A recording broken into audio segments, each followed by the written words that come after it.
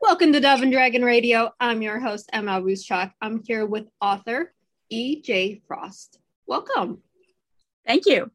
Now, you have a lot of books on the internet right now. So which was your first and which is your current? The very first was called Snowburn, and that came out in 2014. And the most recent release is called Blood Yellow, and that just came out at the end of December. Okay. So you've been writing since 2014. What led you into writing? I've actually been writing since I was 17. And I don't really want to say how long ago that was, but more than 30 years. And I published initially a very short story called The Nature of Love in a local magazine. And I'm really glad that the internet did not exist then, because I don't want to have any copies of that floating around anymore. But that gave me a taste for what it's like, not just to write stories for other people, but to publish them. And it was a very positive experience. I really enjoyed it.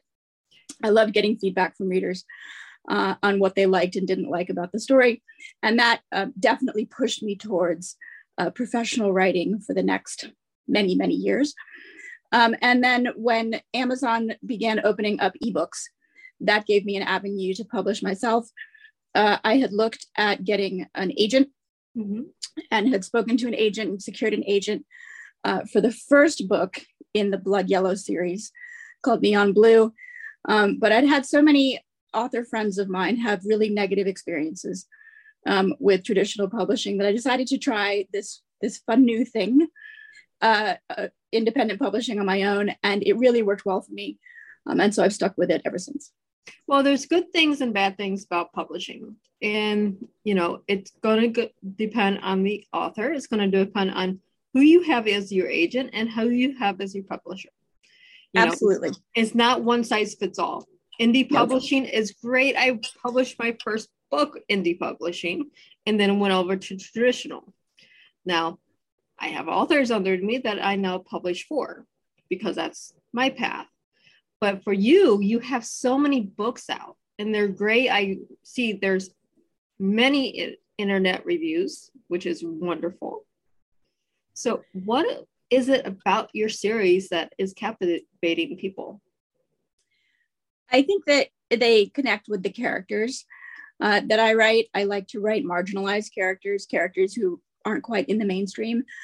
And I think it's easy, particularly now, with the times being so difficult for so many people. I think it's easy to connect with those characters and sort of see that yourself in them, find maybe a little bit of hope in them and their situations and how they resolve their problems. And also some escapism. I mean, primarily what I'm writing is what's called speculative fiction or very fantastic fiction. These are not usually realistic scenarios. My witches and my demons roaming around are not everyday occurrences. And I think it allows people to get away from their problems as well. So I think that's what all love our witches and our demons and our dragons and our, all the wonderful mystical stuff. So obviously you have a ear note there with someone speaking in your ear a little bit. It's always what I've been interested in. The first book I can remember reading for my own very well was Dune by Frank Herbert. I picked up my father's very battered copy of Dune and began reading it. And that really, I found an incredibly transportive experience. Just the idea of being on a very different planet with incredibly different customs and a different ecology really stimulated my imagination. And I've always wanted that as a reading experience ever since. Well, that's a wonderful reading experience. I mean, we have our readers that read for academic. We have our readers that read for, we need to have knowledge or self-help or self-awareness or whatever, which is fine. But then we have our readers that want that fantasy, that want to escape this reality, especially since 2020 till now. It's really been a couple of very difficult years.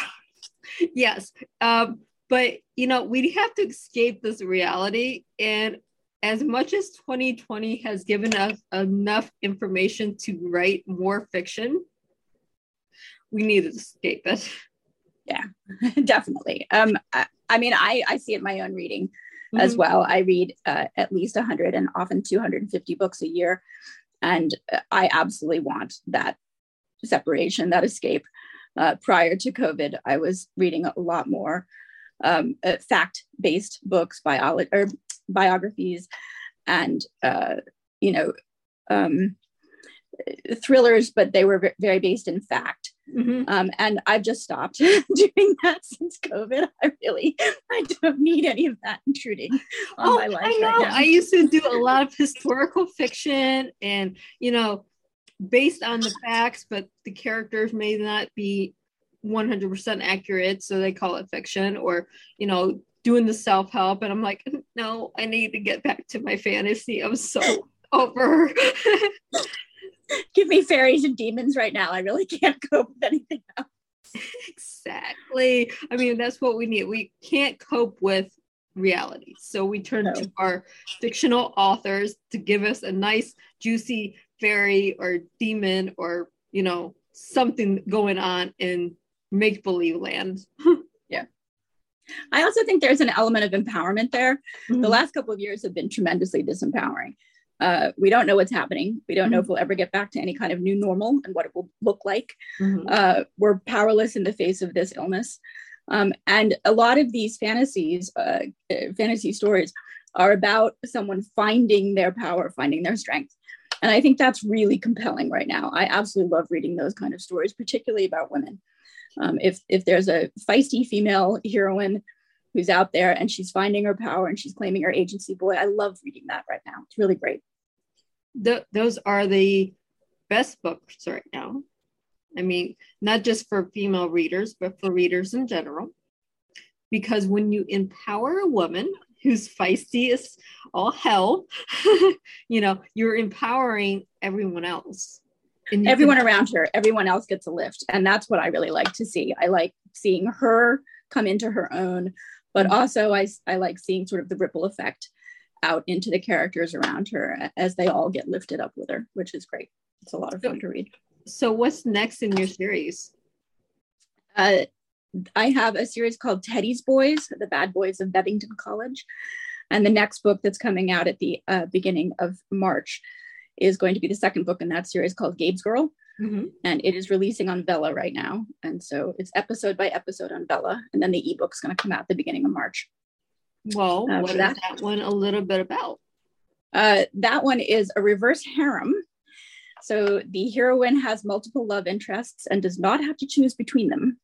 She gets her whole harem of boys who are devoted to her, but also devoted to each other. And that's one of the things I've liked the most about writing that, the relationships between the boys as they really begin to learn how to go beyond friendship and develop into a family. And that's been really heartening to write right now when so many families are divided and distanced. I've felt that to be a really powerful thing to write and to read. And absolutely, I write the stories I want to read. Mm-hmm. I read my own books, for comfort, right, particularly right now. And I absolutely am writing the stories that are very close to my heart and the ones that I turn to when I have bad days. So that story is about a young woman from Manchester, England. I'm obviously an American, but I live in Manchester, just north of Manchester. And I have a daughter who's just sort of finished her teenage years. And that book is a little bit of an homage to her and her friends. They've come through some really difficult times. I think it's tough to be a teenager right now. They've had tremendous disruption. Mm-hmm. My daughter just graduated high school back last summer. So we had 2 years of homeschool from COVID. And then we had 2 years of homeschool before that because I was homeschooling because I didn't like the school system. Absolutely. So, she had the homeschool experience and then she got to go back to high school and she was loving high school. She loved being in school. And then she lost it all. Yeah. That was absolutely the experience of the kids here as well. It's heartening to see that because the kids need to be interacting. It's so hard to be a teenager right now Yep. You have what's going on with the world with COVID. Then you go to the online bullying. Then you go to the peer pressure that you get from your peers that you are connected with in the community. It's so hard to be a teen right now. It is. And they are graduating into a school of life that I think is even more uncertain and worrisome than it was certainly when I was leaving high school and going to college. I didn't have the worries about climate change. I wasn't, deeply concerned about getting a job. We were coming out of the Reagan years when I was coming out of high school, and it looked pretty bright on the job front. Whereas, my daughter and her friends, they've got no idea if there'll be any jobs for them, particularly as COVID continues to grind on and the economy continues to suffer. So I think they're coming out of high school and going into an even more uncertain world than we did. Than I did. Well, we both did.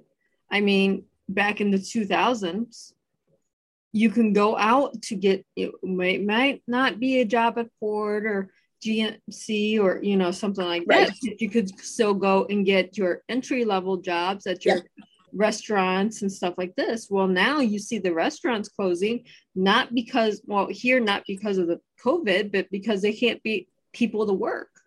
Yeah.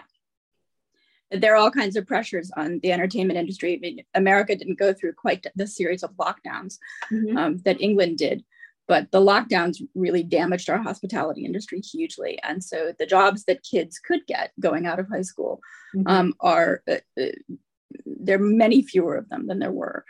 And they're uncertain. Every time a big department store goes under, a lot of 18 and 19 and 20-year-olds lose their jobs.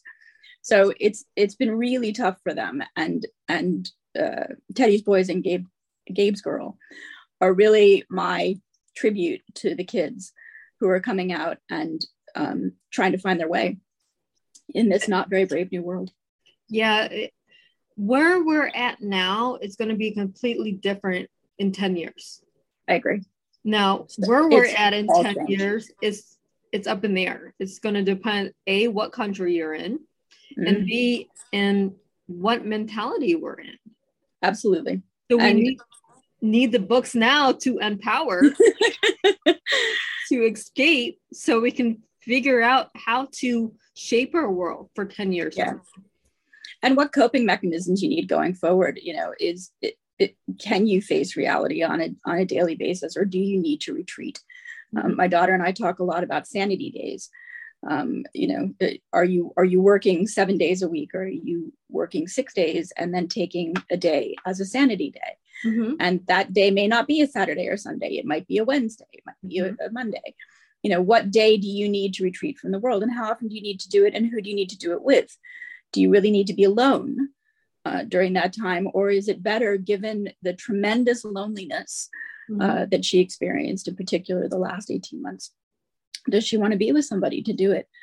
And those are hard questions, and they're things that we revisit frequently, but that's definitely what sort of I was thinking about when I was writing both Teddy's Boys and Gabe Girl. Well, those are things that we do need to think about. I mean, we have these days and we go, me personally, I want to be alone because I'm surrounded by family 7 days a week. And I need to have alone time. So I'll go find a nice little area in the park, in nature, and be completely alone. But my daughter, on the other hand, she needs to be with people. That's her sanity. Yeah. And she's probably been deprived that for quite a long time during whatever, sort of lockdown experience you had or closure of the schools that you had. They didn't, my daughter was literally locked down for a year. And she lost her entire first year, her freshman year at university, when she would have been making friends and going to the clubs and, having that freshman year at university experience, which she's completely lost. And I think that has made her both more aware of her social situation and more desirous of that social contact. And I don't blame her for any of that. I just worry about her being exposed. Yeah, my daughter, she stays away from people, that's her thing, but at the time she wants to be surrounded by people, so it's a constant at odds with herself. what she's wanting. So I give her books. I'm like, here, have a book. Have a book. Escape reality for a little bit. And look, the book mom didn't write. Yeah, here you go. I think that's really important right now. And I've talked to my daughter a lot about sort of the things that fill her free time. Mm-hmm. And I think gaming was a big thing during COVID. And I think it still is a big thing. But she's definitely moving away from that. And that may be a function of getting older. She's now 20, or it could just be a function of coming out of lockdown and feeling that you can connect more with other human beings. But I noticed that she's doing things like pub quizzes, and she's going and spending time with her boyfriend, and they read books together. And that seems to be a sort of different functionality than they had during COVID, when they were really getting together just through their Xboxes and playing video games. Yeah, it's a lot of different. I mean, we're moving in from me having my fiance just online to moving. Ooh. Yeah. Tried 2 years of just online because of COVID, no travel. Yeah. But, that's so tough. Yeah. So you start getting now where you're together, and it's a completely different mindset.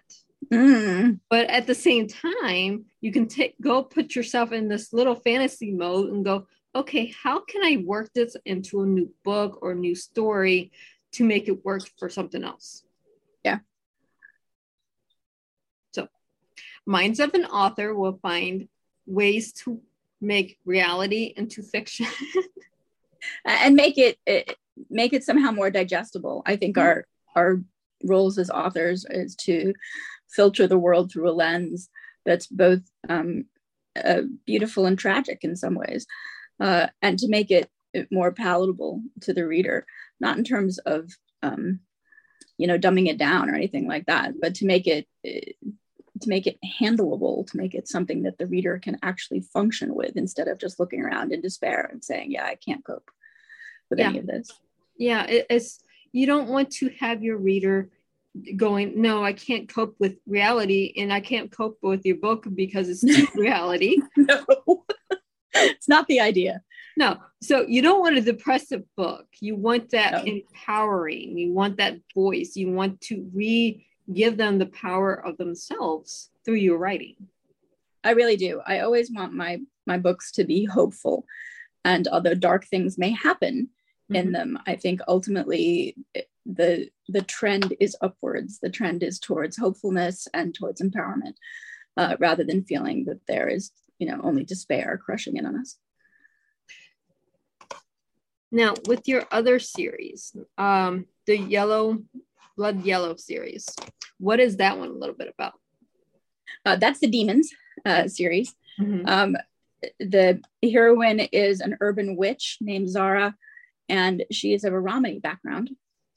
She has settled in the brick, as her Rom relations call it, and she's sort of trying to figure out how to deal with her power. She has a lot of power, but she is very afraid of it. It's done bad things in the past, and she doesn't quite know how to cope with it. And she doesn't really have any teaching figures, any authoritative figures around her to guide her at all.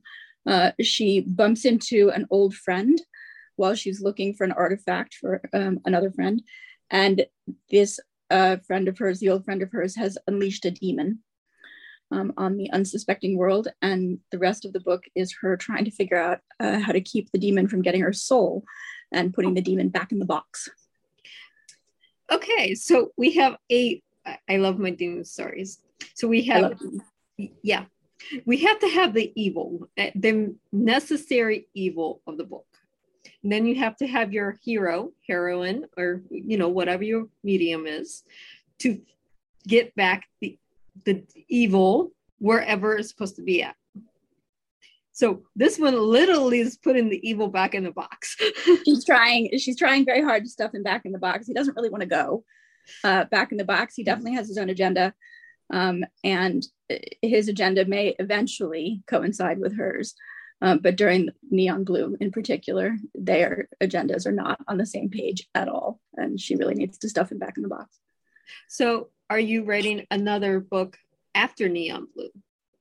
So Blood Yellow is the second book in that series, and that one just came out at the end of December. And then there's a final book in the trilogy called Burning Bones, which I'm hoping to get out in 2023. I keep saying it's going to make it out in 2022, but I'm not really sure it will. We have our goals as authors. You being an indie author, you don't have an actual time frame to write this book. I don't. I've committed to a bunch of things in 2020.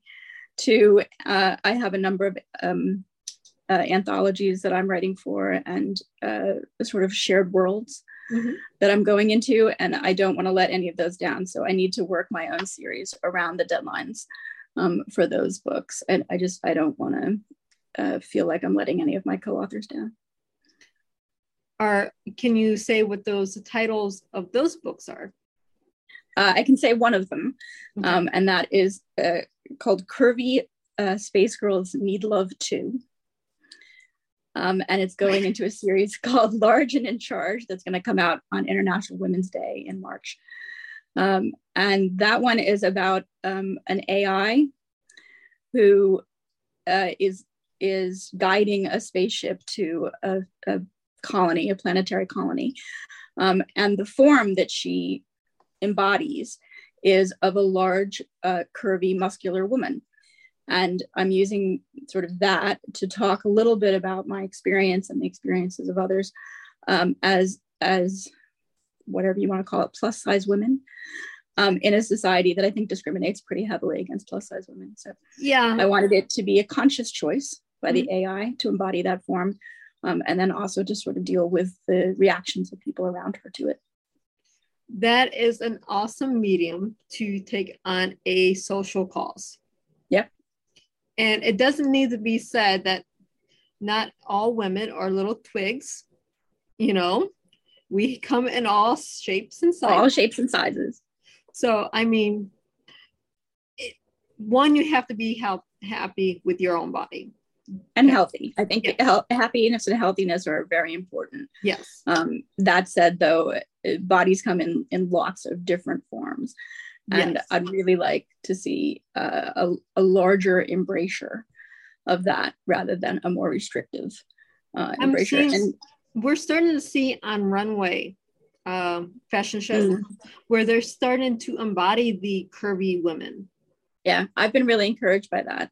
I still, I'm still a little discouraged by the fashion and the sizes in the stores and things like that, but I'm definitely pleased with the direction it's going. I think it's going the right way. What I want to divorce in a reader's mind is the connection between a lot of flesh, let's say, and unhealthiness, because those two things are not always related. You can be a certain size and still be incredibly healthy, and exercise and do all the, eat right and do all the good things for your body, and just still be a weight or a size that is not acceptable in the minds of many.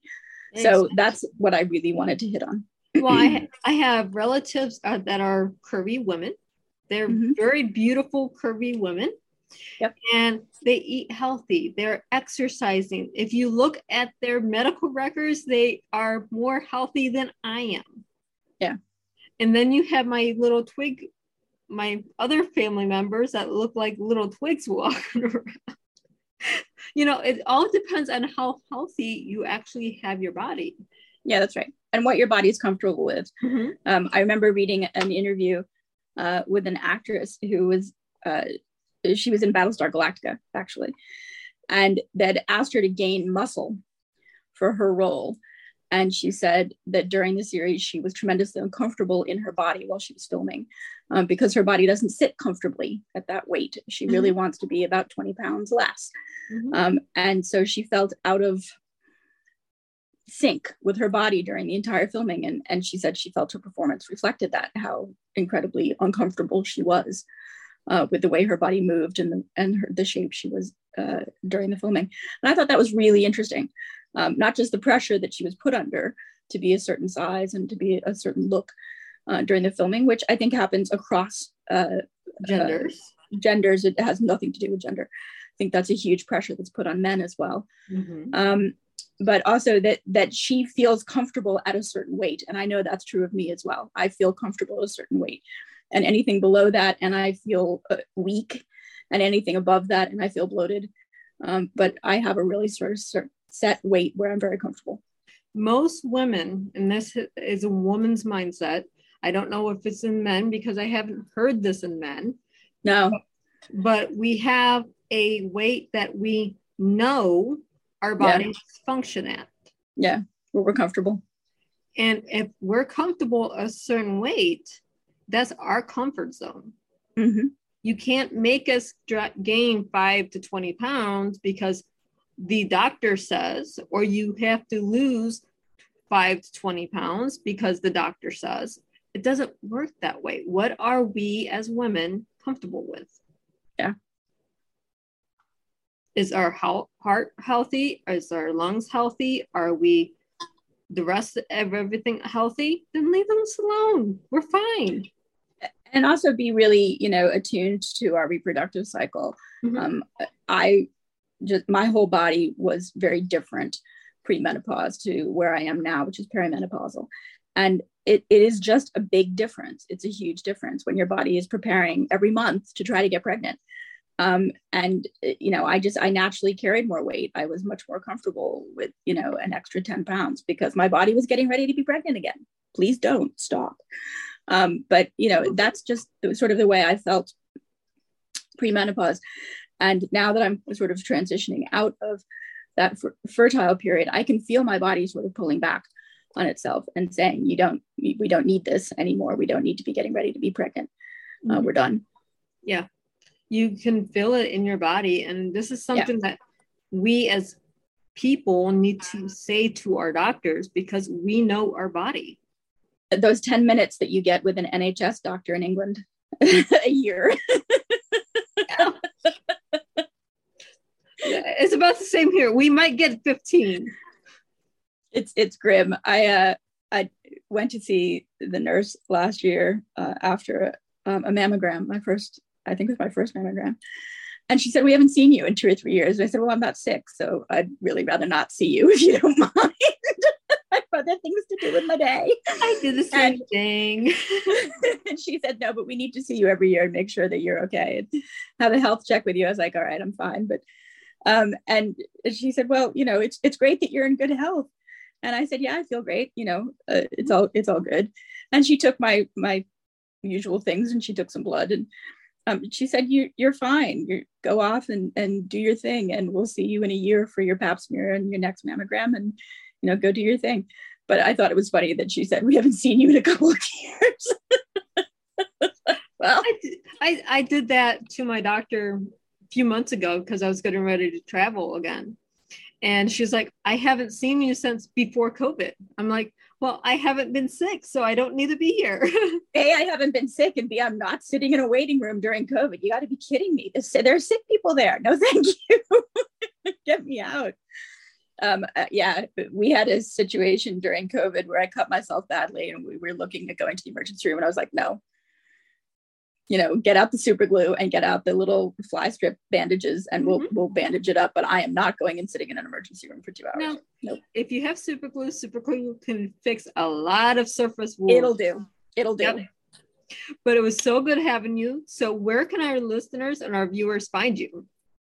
You can find me exclusively on Amazon at present. I am going wide in 2022, but right now, all my books are on Amazon. And if you look under E.J. Frost on Amazon, you will find them all. Thank you. And again, thank you for being on the show today. Thank you for having me. It's lovely. And for our viewers and our listeners, happy reading.